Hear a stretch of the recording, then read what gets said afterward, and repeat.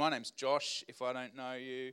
I get to do this fairly regularly here at Cornersound as the teaching pastor, and it's a great privilege of mine.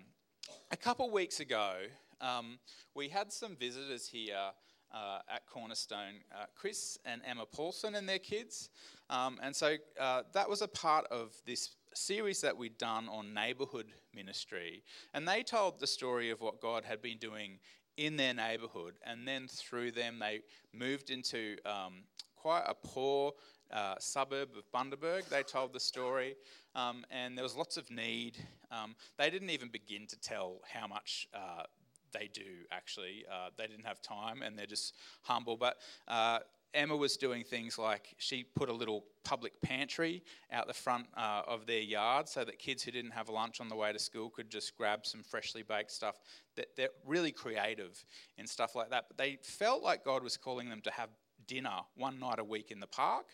And it turns out that they ended up feeding many of the people in the neighbourhood with those cheap barbecue sausages and bread, and it's become this institution in the park at the end of their street.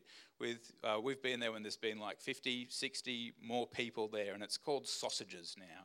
It's an institution in their neighbourhood, Sausages. But then they realised they always go home from Sausages and read Bible stories to their kids. So they invited neighbourhood kids to come and hear Bible stories in their living room. And that grew, so they had to buy Bibles for all these kids.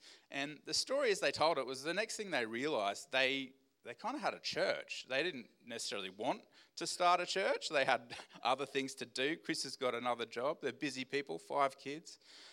But we got a little bit of insight into what they're calling, and I think they had their first Sunday meeting of what they're calling Chip Church. So they're just buying a heap of hot chips on a Sunday, and whoever from the neighbourhood wants to come around and eat some chips and hear about Jesus can do that. And yeah.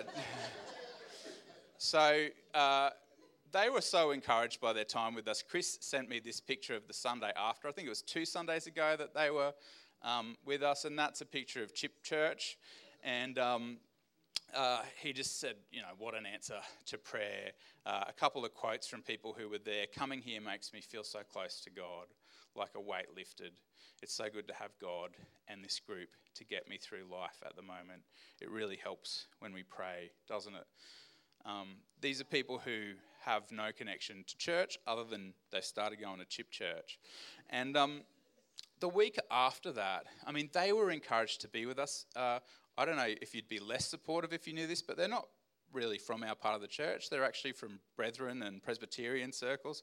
They were so blessed to come and hang out with some Pentecostals who just were inspired by what they're doing and prayed for them and encouraged them and had conversations with them. I was so encouraged. I was encouraged because pretty much every day of the week after that, someone from the church community reached out to me and said, hey, how can I get in touch with the Paulsons? How can I support them? That was encouraging for me because I think what they're doing is amazing and it deserves support. I'm always moved by your generosity as a community. But what really encouraged me was it was a response, because there's so many opportunities that we have to give in this community. There's a lot of need. What really encouraged me was what we were responding to something really simple and essential to the good news that they are doing. Right? We were just seeing that they were doing something Jesus-like, and we were thinking we want to get on board and support that. And as I was thinking about this story of them in their neighbourhood and the open hearts and the open doors that they've encountered, it made me think of so many stories in the Gospels, but one in particular of where Jesus encounters open hearts and open lives, where he comes with this message of hope, of good news, of salvation, eternal life. Different stories use different language. In this one, in John 4, he meets this woman at the well, doesn't he? And he has insight into her life. She's had a difficult life. She's a marginalised character in her village. And he offers her eternal life, he uses those words, and water that will satisfy every thirst and not run out. And you probably know the story. It says, it's a lovely little detail. She puts down her water carrier, her pot. She runs into the village where she's probably, not got the greatest reputation. And she says, come, you've got to come and meet this man who told me about my life.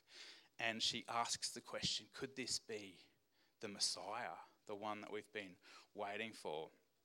Such an inspiring story of that eternal life message of the water, the everlasting water that can meet all thirsts, finding ground that swallows it up, finding a life that longs for it, finding a heart that will receive that message.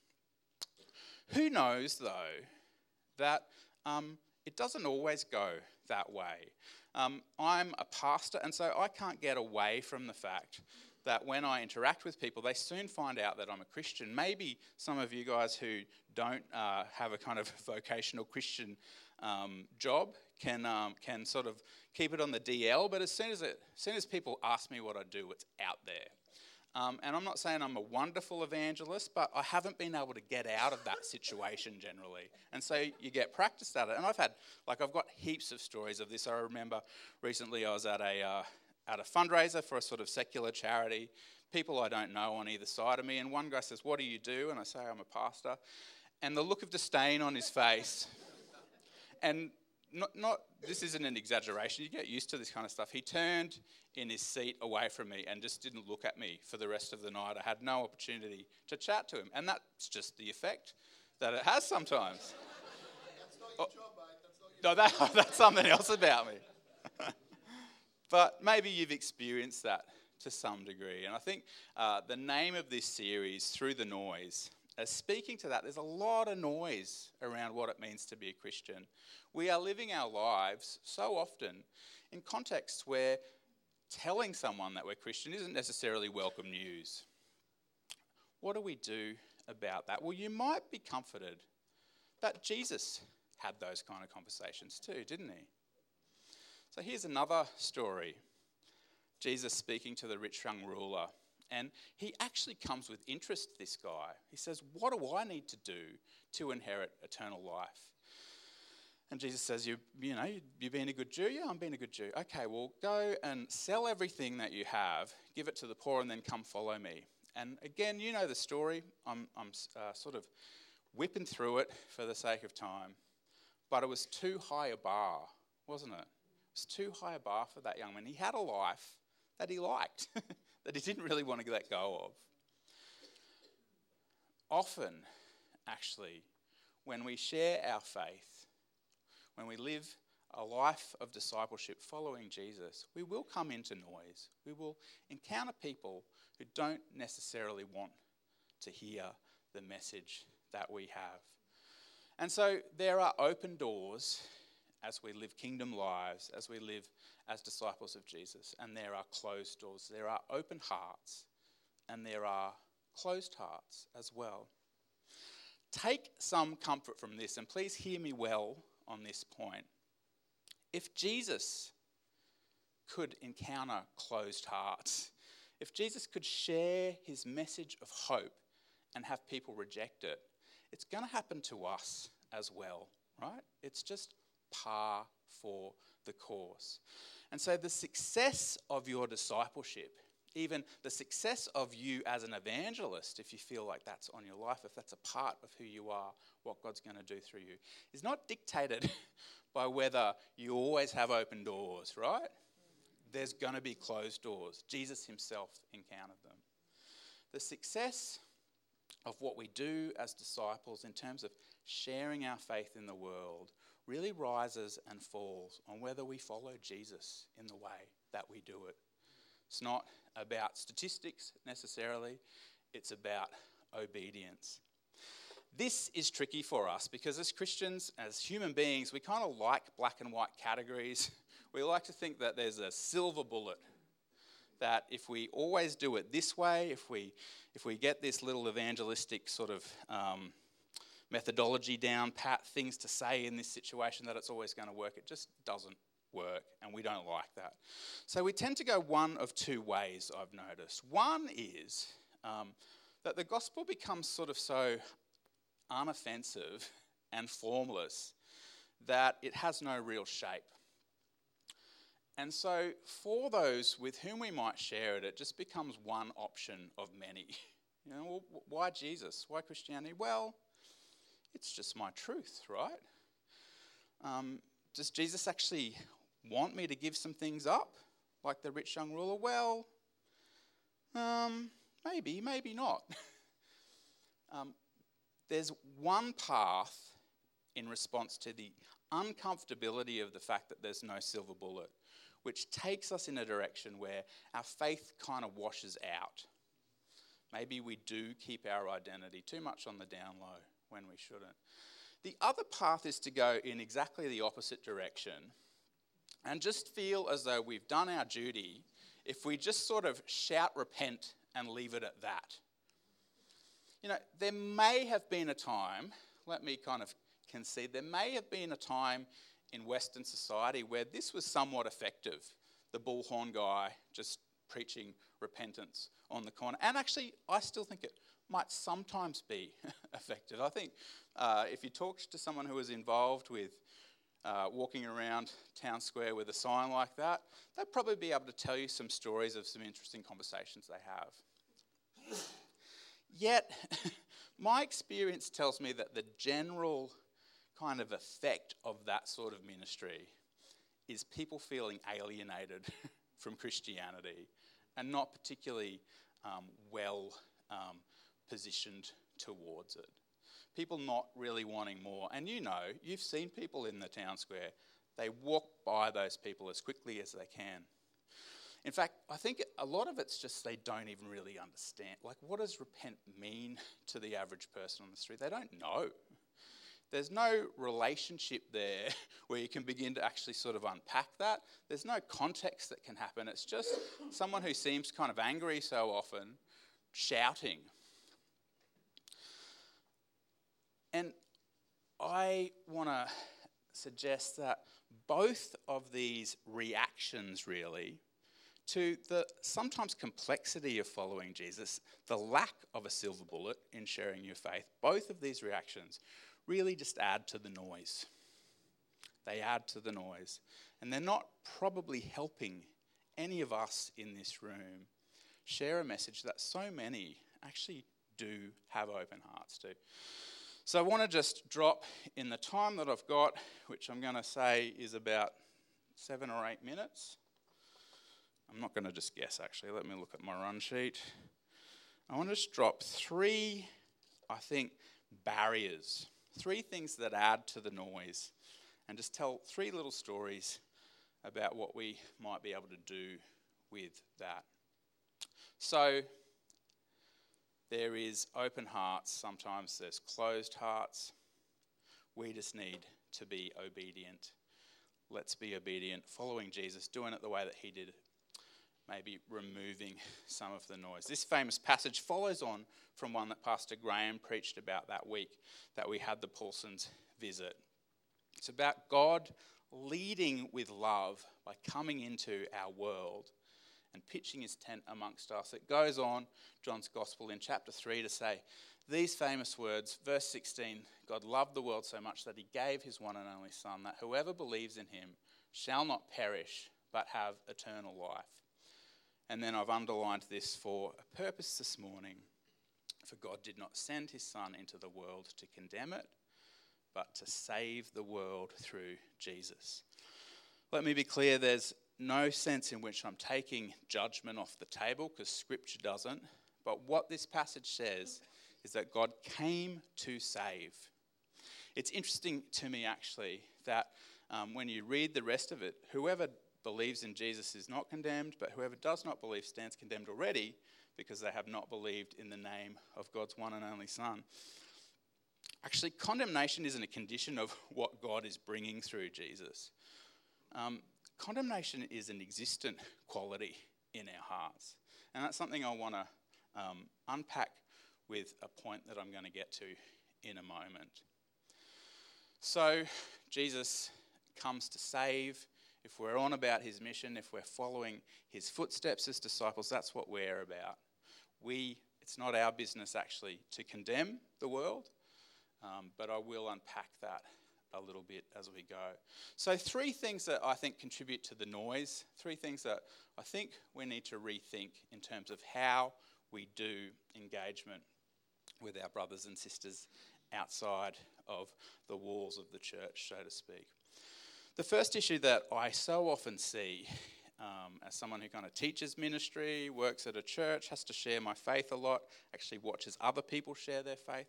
So often Christians aren't real.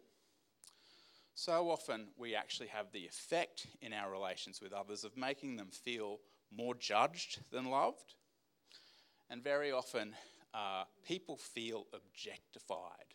So they don't feel like a human being who is as worthy of God's love and our attention and our friendship as someone else. They feel like potentially a kind of notch on our spiritual belt.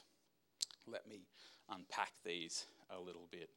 So the first one might seem a little bit obvious, but I think it bears saying. If we are to deal with this issue of noise that we so much take into the world and encounter, we as Christians need to be real. What does that mean? Don't pretend. Don't pretend. So often Christians, I find, when they're doing evangelism, aren't actually smoking what they're selling. I might be getting, speaking of context, so I might be getting my context mixed up slightly here. We've all got a past, friends. Thank God for grace. But you know what I mean, right? Like, we can feel this. Are you saying no? You don't know what? We can feel. Okay, well, I better explain. I'm going to spend the rest of the sermon just explaining this point. Often I find that Christians feel a sense of sort of like imperative and pressure in those evangelistic situations, in a situation where they're sharing their faith, that they oversell Christianity. Don't pretend, for instance, that you don't have doubts when you're sharing your faith. Don't pretend that accepting Jesus into your life meant that everything works out for you immediately. Don't pretend that once a person comes to Christ, all their problems are going to be gone. Don't pretend that the church doesn't have issues, right? And oftentimes I hear, it's almost, I've been in situations where it's like sharks in the water. Someone is like expressing an interest in faith, and all of a sudden, all these Christian salespeople who are like projecting a life they don't actually live and isn't particularly believable creates noise. We need to be authentic. I've got a number of friends who are atheists that I probably text about as much as I text my wife. It's funny how it happens. But in all of these cases of these ongoing conversations that I have with people who don't share my faith, I can pinpoint at the beginning of it how religion just wasn't on the agenda. They didn't want to talk about it. And now, years into relationship with these people, we talk about faith all the time because I felt like I had to be authentic in my relationship with them. And so when they would say, like, did you see this article in the paper? What do you think about this pastor ripping these people off? I go, that's terrible. I think that's terrible, actually. What do you think about churches paying tax? Well, yeah, it's true. Sometimes churches misuse the resources they have. But actually, have you thought about the heavy lifting that church charities do that our taxes don't have to go to? If you can kind of own what's real about your faith, if you can own the fact that you're not a perfect person, your church community is not perfect, you earn the right actually to have a real conversation. So often I feel like we sort of have this sense we have to show them a perfect life. We have to downplay the things that the church isn't doing right, the questions we might carry, the doubts we might carry. Really has the effect of shutting conversation down. 1 Peter 3:15 says, revere Christ, always be prepared to give an answer to everyone who asks you to give reason for the hope that you have, but do so with gentleness and respect. That sounds like the kind of question that might be asked when people feel like they can trust you to give an honest answer. If you're a Christian, it's really easy to point to the hope that you have. Even if you don't have all the answers, just do that. Be honest. And when the person says, so you've got these doubts, it sounds like some days you go, am I doing the right thing? And yet you continue to follow Jesus and go to church. Why do you do that? Well, in the bigger picture, it just actually does make sense of my life. I do have doubts. I've got questions. My life isn't perfect. There's just something about Jesus that I can't get away from. Those kind of answers. You don't have to be the world's best evangelist. Jesus had the door shut on him. Be real about who you are. The second point that I wanted to make was about loving people more than you judge them. Now, there's a good chance that everyone in this room sort of thinks, well, I'm not particularly judgmental. That might be true to one degree or the other. But actually, people are so often condemning of themselves, right? I live with a woman. I'm married to her, so that's all kosher. You'll be glad to know. But Sherilyn is someone who has got these really deep convictions around environmental issues, around food justice and food security. And I'm blessed by the way that she's kind of let the kingdom of God come into our pantry and actually through the whole of our life. I make jokes like I pretend that I don't like it, but it's good.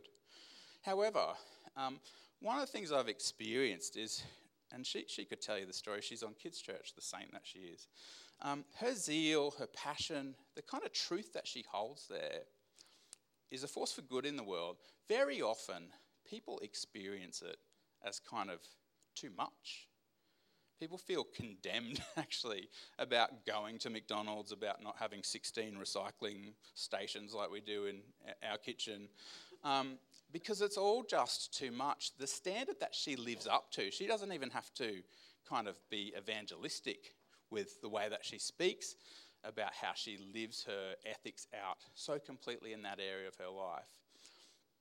I just see people kind of going, oh, I could never do that. And do you think that I'm a bad person because I don't do things to that standard? You know what I'm talking about, don't you? Because you've got friends that do something well from a place of conviction. And it's threatening. It's threatening. And so we respond to that so often by self-justification. Well, it's easy for her. She's only got 4 kids. I've got 16 kids. How am I supposed to have all those recycling stations? Or we reject what they stand for. They go, well, actually, none of it's getting recycled anyway. It's just getting shipped to Malaysia and burnt. Maybe true. That's an interesting conversation around the dinner table at our place. As I'm eating my Big Mac out of a retro styrofoam. You know what I'm saying, don't you? They might be right. It's just something about our hearts where we're like, either I feel judged by that, or I reject it, or I justify the way that I'm doing things. At the very least, even if we don't rebel against that, there's a sense of alienation that can come into a relationship. So you might sort of be like, oh, I'm the most accepting Christian there is. You know, like, I don't care what you believe or who you are. I love you and welcome you. That might be true. People will feel condemned potentially just by the fact that you're living your faith out. So what we have to do then is turn the volume up on the love that we would hope is really in our heart. Jesus came to save, not to condemn. Condemnation happens. The person might be very clear on what your life says you value and where it puts you in relation to them. Are they clear on how much you love them? If they're not, you know which knob to wind up. The one that says, what can I do for you to show you that I love you? You're different from me? Tell me about it. I really want to get to know you. Our actions and words need to communicate love more than judgment. Talk to a chaplain about how they do this, a school chaplain, because that's what they get paid to do. I was addressing a room of school chaplains fairly recently, and they were just talking about, their day, and one of the chappies just says, well, I noticed everyone was getting coffee from the same coffee shop, so why do the coffee run now? I noticed, and maybe they had a little bit of Cheryl in them, that they were using disposable cups every day, so I bought everyone a keep cup. She's paid. I mean, it's pretty amazing job, really. Paid to love people. We might not get paid to love people, but if we're following Jesus, that's what we're supposed to do. So what does that look like? You following? Third and final point. I'm going to do this, people. I don't think you're too bored yet, which is great.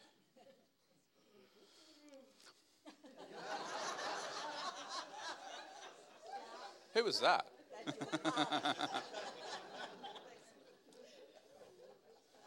I would never do that to you. You're feeling a little condemned now? So often, probably unintentionally, we treat people as objects, not subjects. You know the scenario. You're going to the shopping centre, mine's Stafford City, and you've got to walk in the doors and down like an aisle sort of thing. Not an aisle, like a gangway. What do you call that? The middle of the mall. A mall. Let's call it a mall. And to get into the supermarket, and there's two people like with a cardboard desk standing there. They really want to talk to me every single time. It's the funniest thing. I am charming, Graham. I don't care what you say. No, it's got nothing to do with my charm, does it? It's got something to do with what they're getting paid to do and getting my money. And it's very often a good cause, but I hate those exchanges. And here you're seeing that I've still got a lot of kind of sanctification to do. I'm not the finished article. Because I just smile and say, sorry, I just walk past every single time because I cannot stand a conversation that is only going to end one way. I mean, they might do the small talk thing for a while and get to know and pretend they're interested, but you know why they're having that conversation, don't you? Most people are probably a bit like me. Lots of you might be more polite than me. No one wants to be in that situation where one person is only there for one thing. And it's not to know you better. It's not to understand you better. Let's not make the way that we share our faith like selling raffle tickets at the supermarket, right? Jesus shares the message of good news because he loves people. He knows them. We sometimes have to take the opportunity to get to know them. I loved what Dwayne said last week. I'm going to get the band on. You guys can just start to get ready to lead us. I don't mind if you noodle a little bit in the background. We're going to do communion. I loved what Dwayne said last week, that insight he had into the story of the Good Samaritan. It was about what one of them did for one of us, right? That was the interpretive key. Understanding, actually, that the people who we least expect, so often agents of God in the world. Are we perfect people in this room? Not by a long way. I wish my Presbyterian friends were here. I'm going to say we're sinners, right? That's the gospel. We say that we're sinners. We understand that we're sinners. We know all the ways that we fall short. Living from that should be the source of a little bit of humility, don't you think?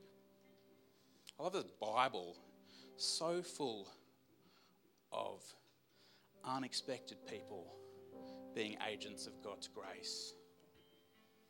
Cyrus the Great sends the exiles home. The Messiah comes. Who recognises him? Not the religious Jews. Those filthy, stinking Gentiles.